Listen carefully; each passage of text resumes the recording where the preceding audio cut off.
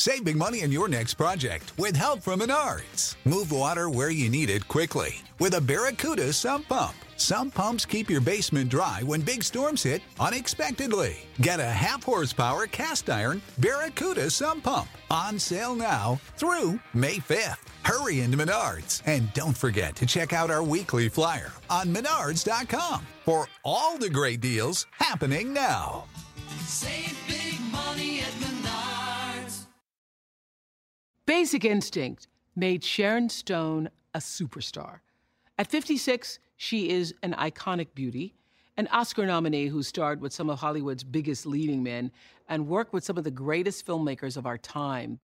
In 2001, she suffered a brain aneurysm and says it was like a death. Her marriage crumbled. There was an ugly public custody battle. And yet, Sharon survived all of it. Despite all her success and living a glamorous Hollywood life, her fondest memories are about growing up in Western Pennsylvania with a tough but loving father who taught her early lessons about how to truly be herself.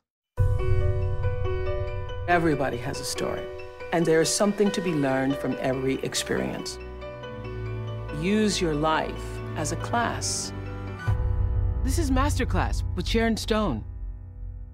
I grew up in the teeniest little town in Pennsylvania, literally so small that kids drove their tractors to school in the morning after they did their chores. Lots of people were hunters, and they were hunters because that's how we ate. That's how we survived. My father shot a deer.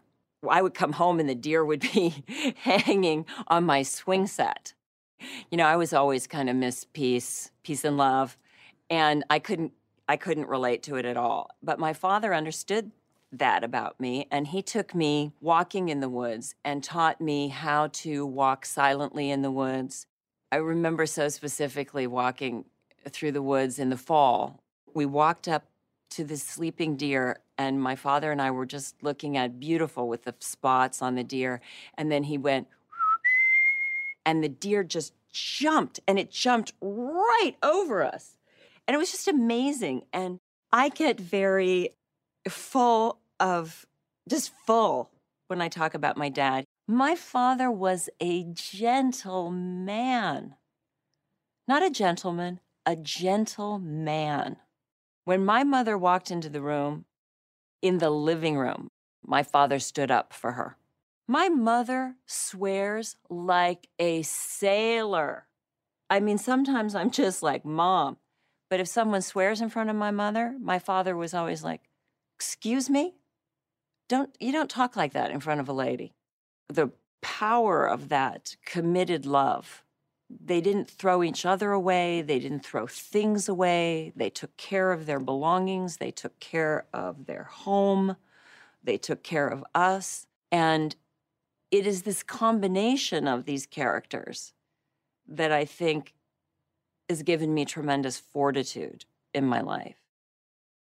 My father came from Oil City, Pennsylvania, which was where the first oil wells ever drilled in the world were. They were the original oil drillers and an extraordinarily wealthy family.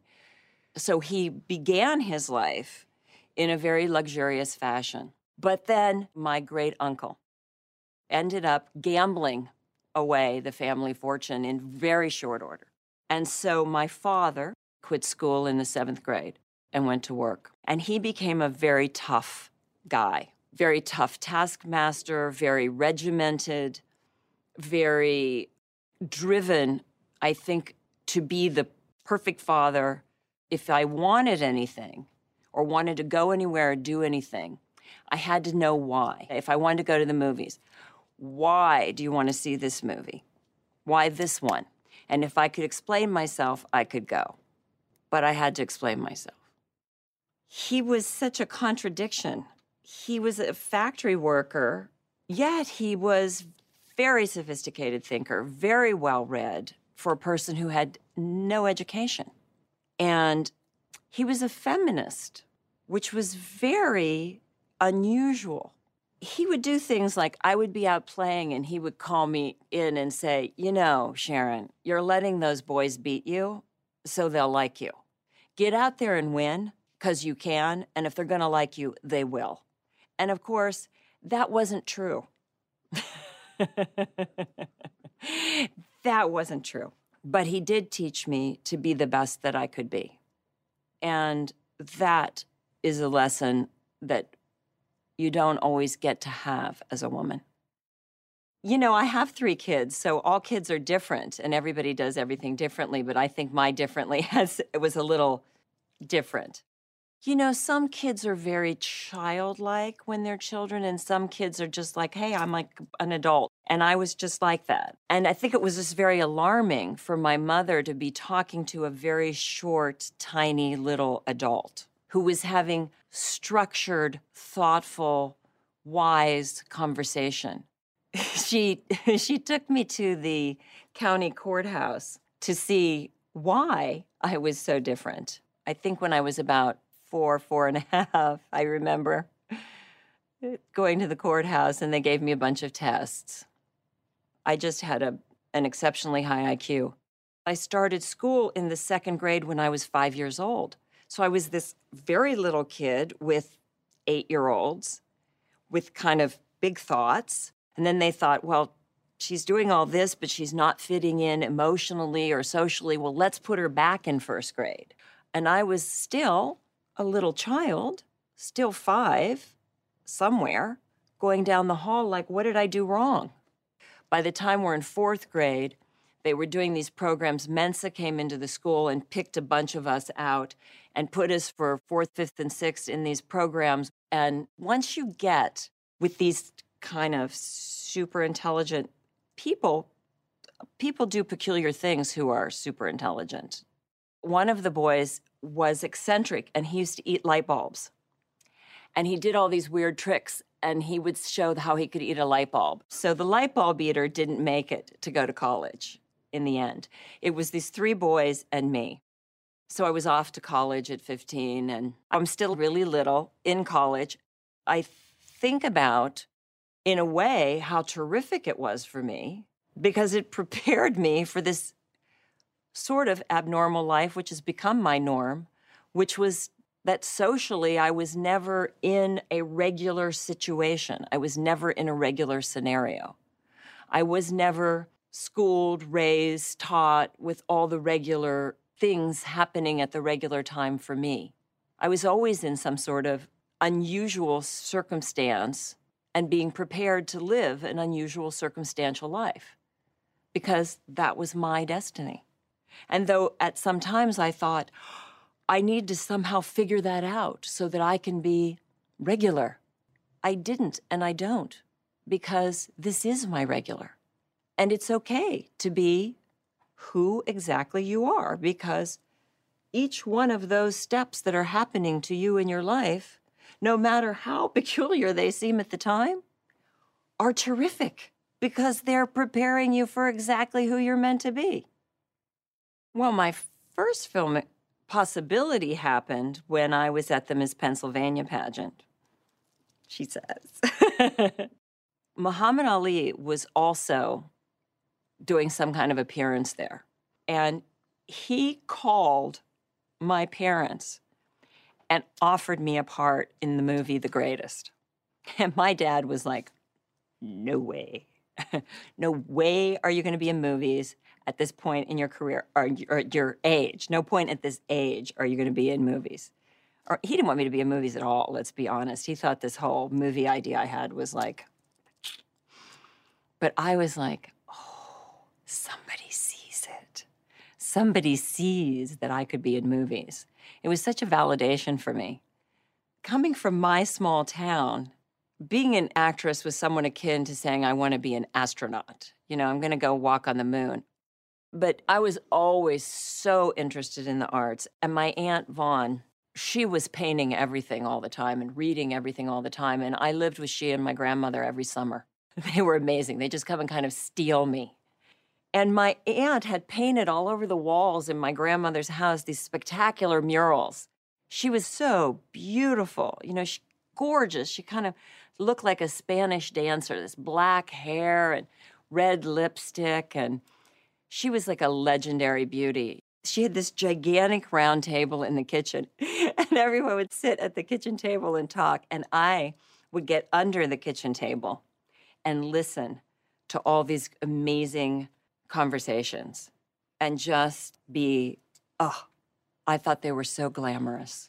These ladies and their silk hose with the heel guard and the seam up the back of the hose and their whole thing and their shenanigans, I thought they were just really something.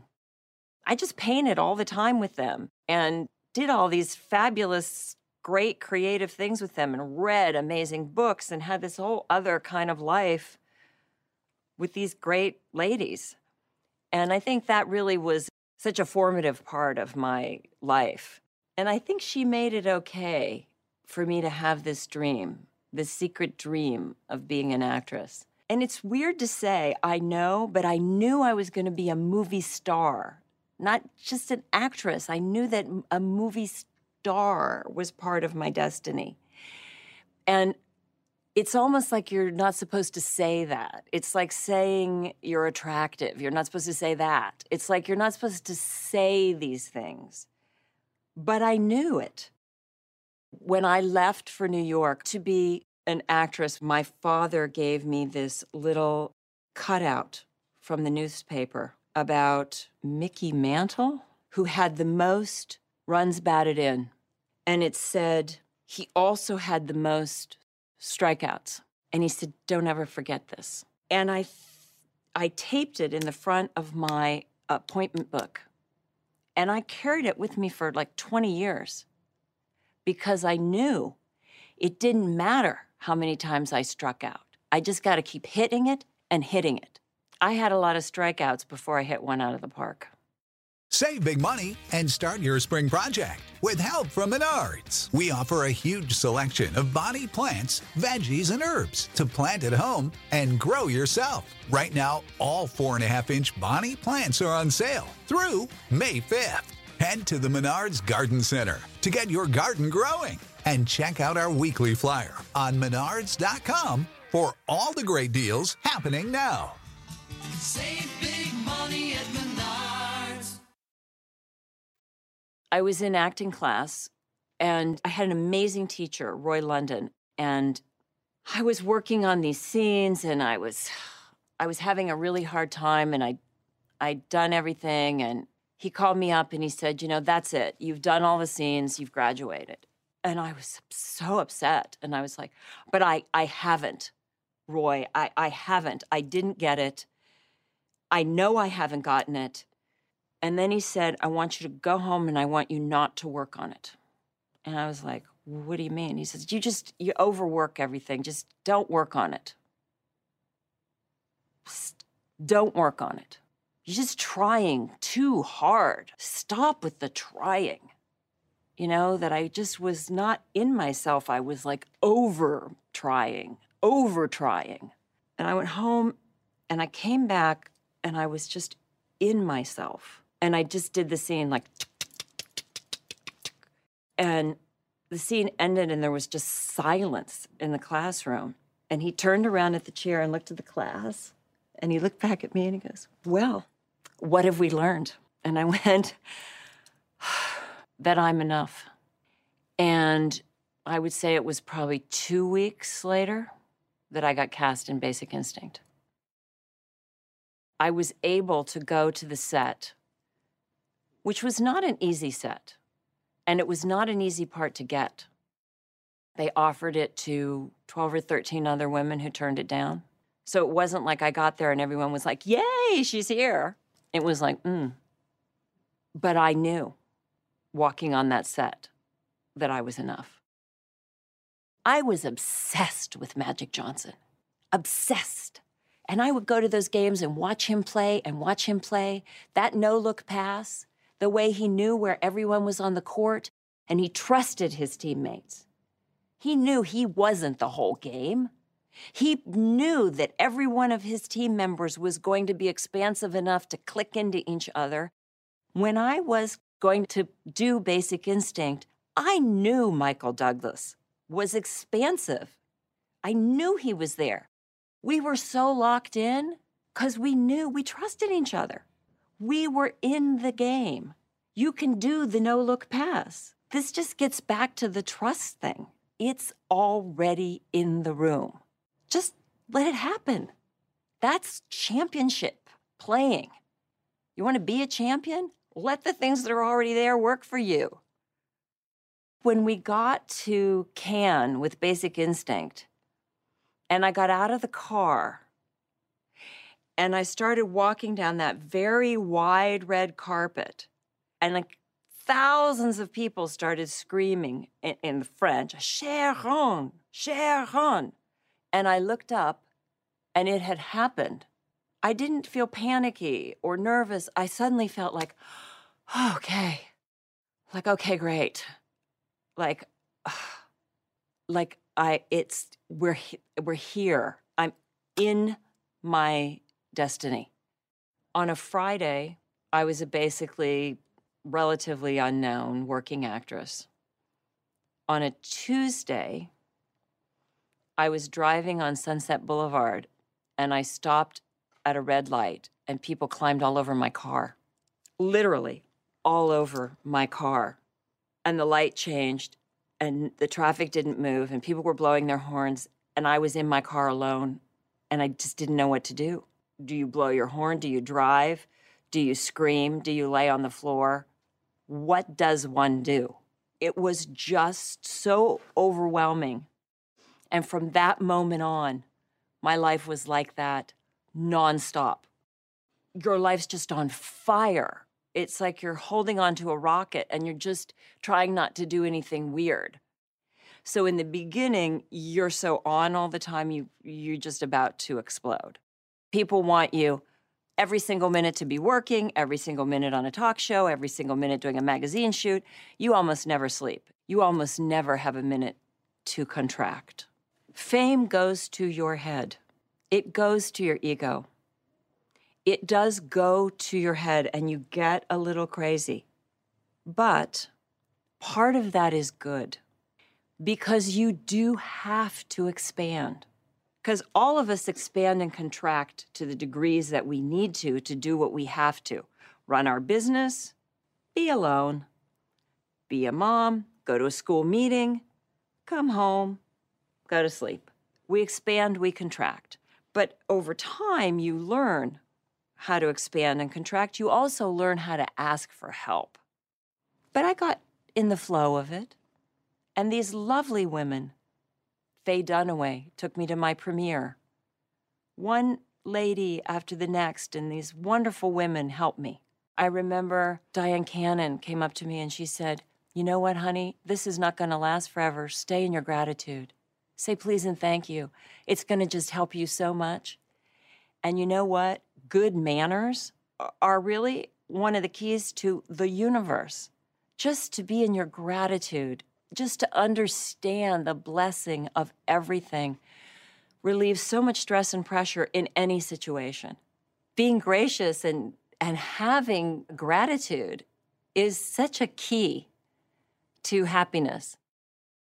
I remember when I did If These Walls Could Talk, and my father had never been exposed conceptually to the real idea of what homosexuality was. And when I did If These Walls Could Talk, he was like, "So those two old ladies, those aunts, those women that lived together in my town their whole lives were gay?" I'm like, "Yeah." And he's like, "They lived together for 45 years. They were gay?" And I remember him sitting at the kitchen table, just this epiphany that was happening to him. It wasn't a prejudice, it was just an unknown. And once he got it and got that it wasn't threatening, that nothing bad was going to happen to him, that it has always been, it's not new. The only thing that's new is that we're moving the fear away. We're just letting the fear go. In 2001, at the height of her career, Sharon suffered a brain aneurysm while alone at home. For weeks, she fought to survive a brutal series of treatments and surgeries. This would only be the beginning of the worst chapter in her life. I felt like I'd been shot in the head, like it felt like 2 bullets hit my head. And the impact of it was so intense that it pushed me. And I reached like that, and I fell. I fell over the sofa. I fell onto the coffee table, and I shoved it, and I fell so hard that everything went everywhere. The phone went, everything on the table went. I remember everything smashing and falling, and the table skid, and the sofa flew back. And I remember my head smashing onto the floor. And I remember laying there thinking, I'm having a stroke. I pulled the phone cord to me, and I called my ex-husband. When he got home, and I eventually got help, the doctor put me into a tube, I guess a kind of a CAT scan, and I was passing out, coming, going from consciousness, and when I came to, I was out of the scan, and there was no one around. And the doctor was looking at me with such kindness that I knew I was fucked. He said, "You're bleeding into your brain." I said, "I'd better call my mom." And I said to the doctor, "I can lose my ability to speak soon, right?" And he was so sweet. And he just looked at me and he went, "Yes." And he reached in his pocket and he said, "Here's my phone. I think you should do this yourself." And I called my mom and I said, "Mom, I'm calling you from the emergency room." And she said, "Oh, honey." And I said, "I'm having a brain hemorrhage." And she said, "I'm on my way. I love you." Click. I was being wheeled down the hallway at one point on a gurney.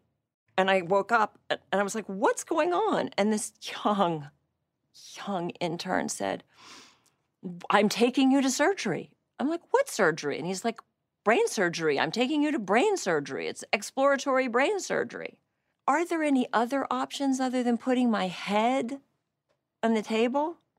And they said, "Well, we could give you an angiogram." I'm like, "What's that?" "Well, we cut you here and we put a camera up through and we take a look." Okay. So we did that, and they realized that my vertebral artery had ruptured and was now hanging by a thread. And for this entire time, I'd been hemorrhaging into my back, my head, my face, my spine. And now my brain was shoved up into the front of my face. And the artery was just hanging by a thread, and they had to make an instant decision.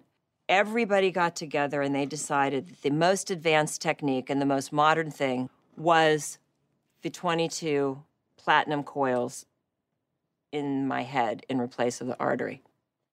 I woke up finding out that this is what had happened, and then I had to learn to walk, hear, write, talk, remember, and everything all over again. I thought that I was dying for a long time. Even after I came home, there was a part of me that felt like, wow, I lost so much. My career was basically over. My family was over. I got divorced. My child was taken away. A lot of my identity, I thought. I got down to it. And when I got down to it, it's like being a phoenix. I was burned to the ground. Because everything that I had been before, I thought, I'm not any of those things anymore.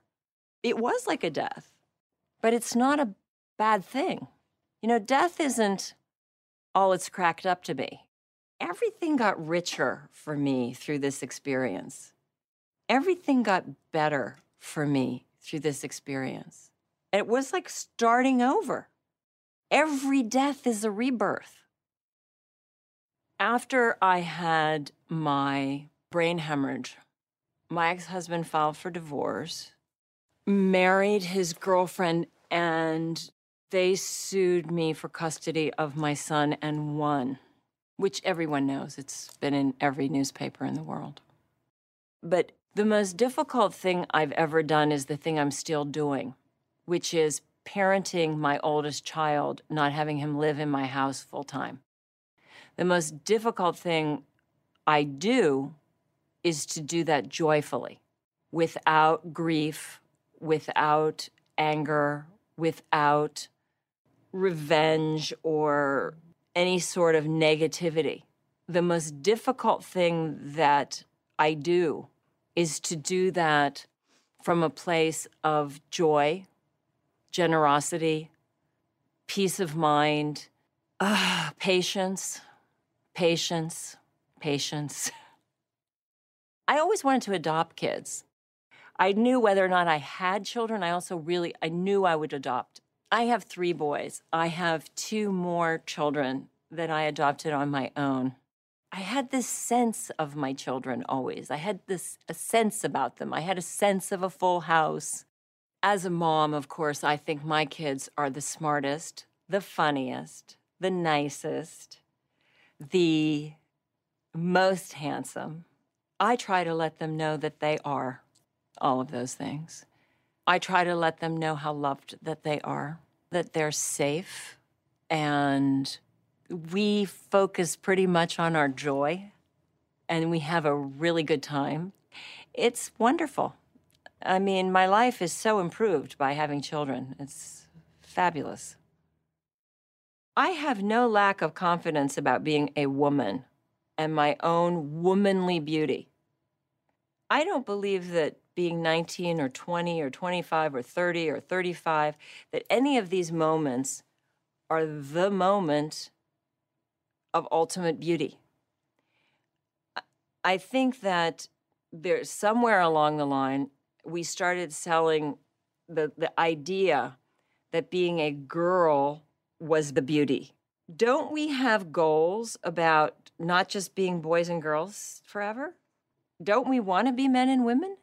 I want to be a woman. I don't want to be a girl. Being a girl was hard, you know? Fun. I had a great time. I see girls who were beautiful and young having a great time. Go. I don't want to be a girl anymore. Loved it. Love being a woman. I have no misunderstandings that there are things that are younger, that have their own appeal, that I no longer possess. I also have no misunderstanding that there are things about my womanness that you can't touch me. Because this woman thing, you'll see, this is very where it's at. I also have no misunderstanding that these women that are my elders really know something that I don't. And I know that this is the progression of it. And it is an amazing journey that, guess what? It's meant to be. You know, I enjoy my own company. I remember years ago when I would go to black tie things by myself and people would look at me like I had 3 heads.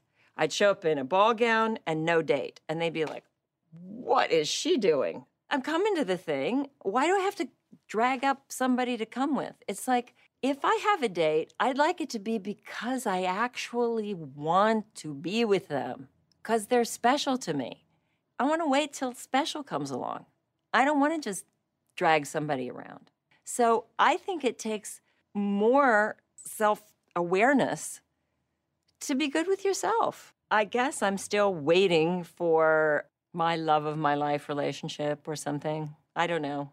I've had excellent relationships. I've had some really beautiful relationships in my life with some really extraordinary men, just wonderful. And I've had a couple of crappy ones. But I would have to say there is much on me because perhaps I chose them for not the best. I didn't do it. I don't know. I don't know if I would be one to really be passing out the relationship advice. I think I would be the one to be hearing some relationship advice. It has just been such a journey, painful, exhilarating. The people that I've met and the things, the kind of, it's just unbelievable. The camaraderie in this journey has been extraordinary. I love my career. I love my life. I love my family. I even love the people that burned me to the ground because they were my best teachers. You know, everybody says, I'd like to get rid of my anger. Well, you know, you're not going to get rid of your sense of humor. Why would you get rid of your anger? They're all qualities that we have. Life is not black and white. It's very many shades between black and white. It's so wonderful to be present, up to speed in my own life, and not know what kind of movies am I going to do next? What kind of teaching am I going to do next? What country am I going to next with my humanitarian work? I have no idea what's next. From the pinnacle of fame and fortune, through her brush with death and subsequent divorce, Sharon has arrived at this point in her life knowing that she is enough. She's a beautiful example of what can happen when, as she says, we stay in our gratitude and focus on the joy. Love that. Today, her remarkable energy is focused on her family, on living a meaningful life, and helping fight a disease that continues to ravage the world. And she says she will not stop until there is a cure for AIDS. Just another reason Sharon Stone is a master. You know, after 20 years of being the global campaign chairman of the American Foundation for AIDS Research, I've spent a lot of time with people who are dying and do die, adults and children. I was an AIDS worker to a certain small but poignant degree before I started to work with AMFAR. I had gone to the Dominican Republic. I had been asked if I would come down and help with the children there who had AIDS, if I could help with some kind of awareness, and the situation was very bad. So when I was in Cannes, we had The Quick and the Dead was closing the film festival, and these AMFAR dinners are usually towards the end of the film festival. The heads of it came and spoke to me and my then publicist, Cindy, and said, could you fill in for Elizabeth Taylor? She's unable to attend. No, it's a big ask to fill in for Elizabeth Taylor. You know, it's like, wow. But then at the end of the evening, they asked me if I would stay for 3 years. And I said that I would. And at the end of 3 years, I said that I would stay until we found a cure. I went from a complete novice to a person who put on a hazmat suit and looked at the AIDS virus, and to a person who studied with Nobel scientists. And this year in Cannes, we raised 25 million euros in one night. It's sensational. It's sensational to see where we're getting to.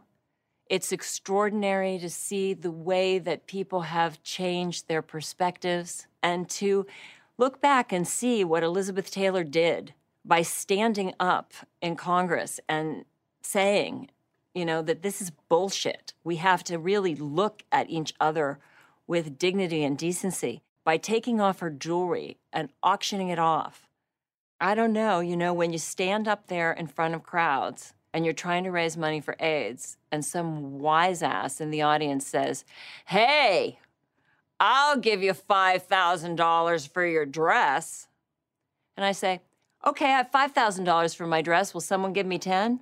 You know what? You can't shame me. I'll go home in a tablecloth.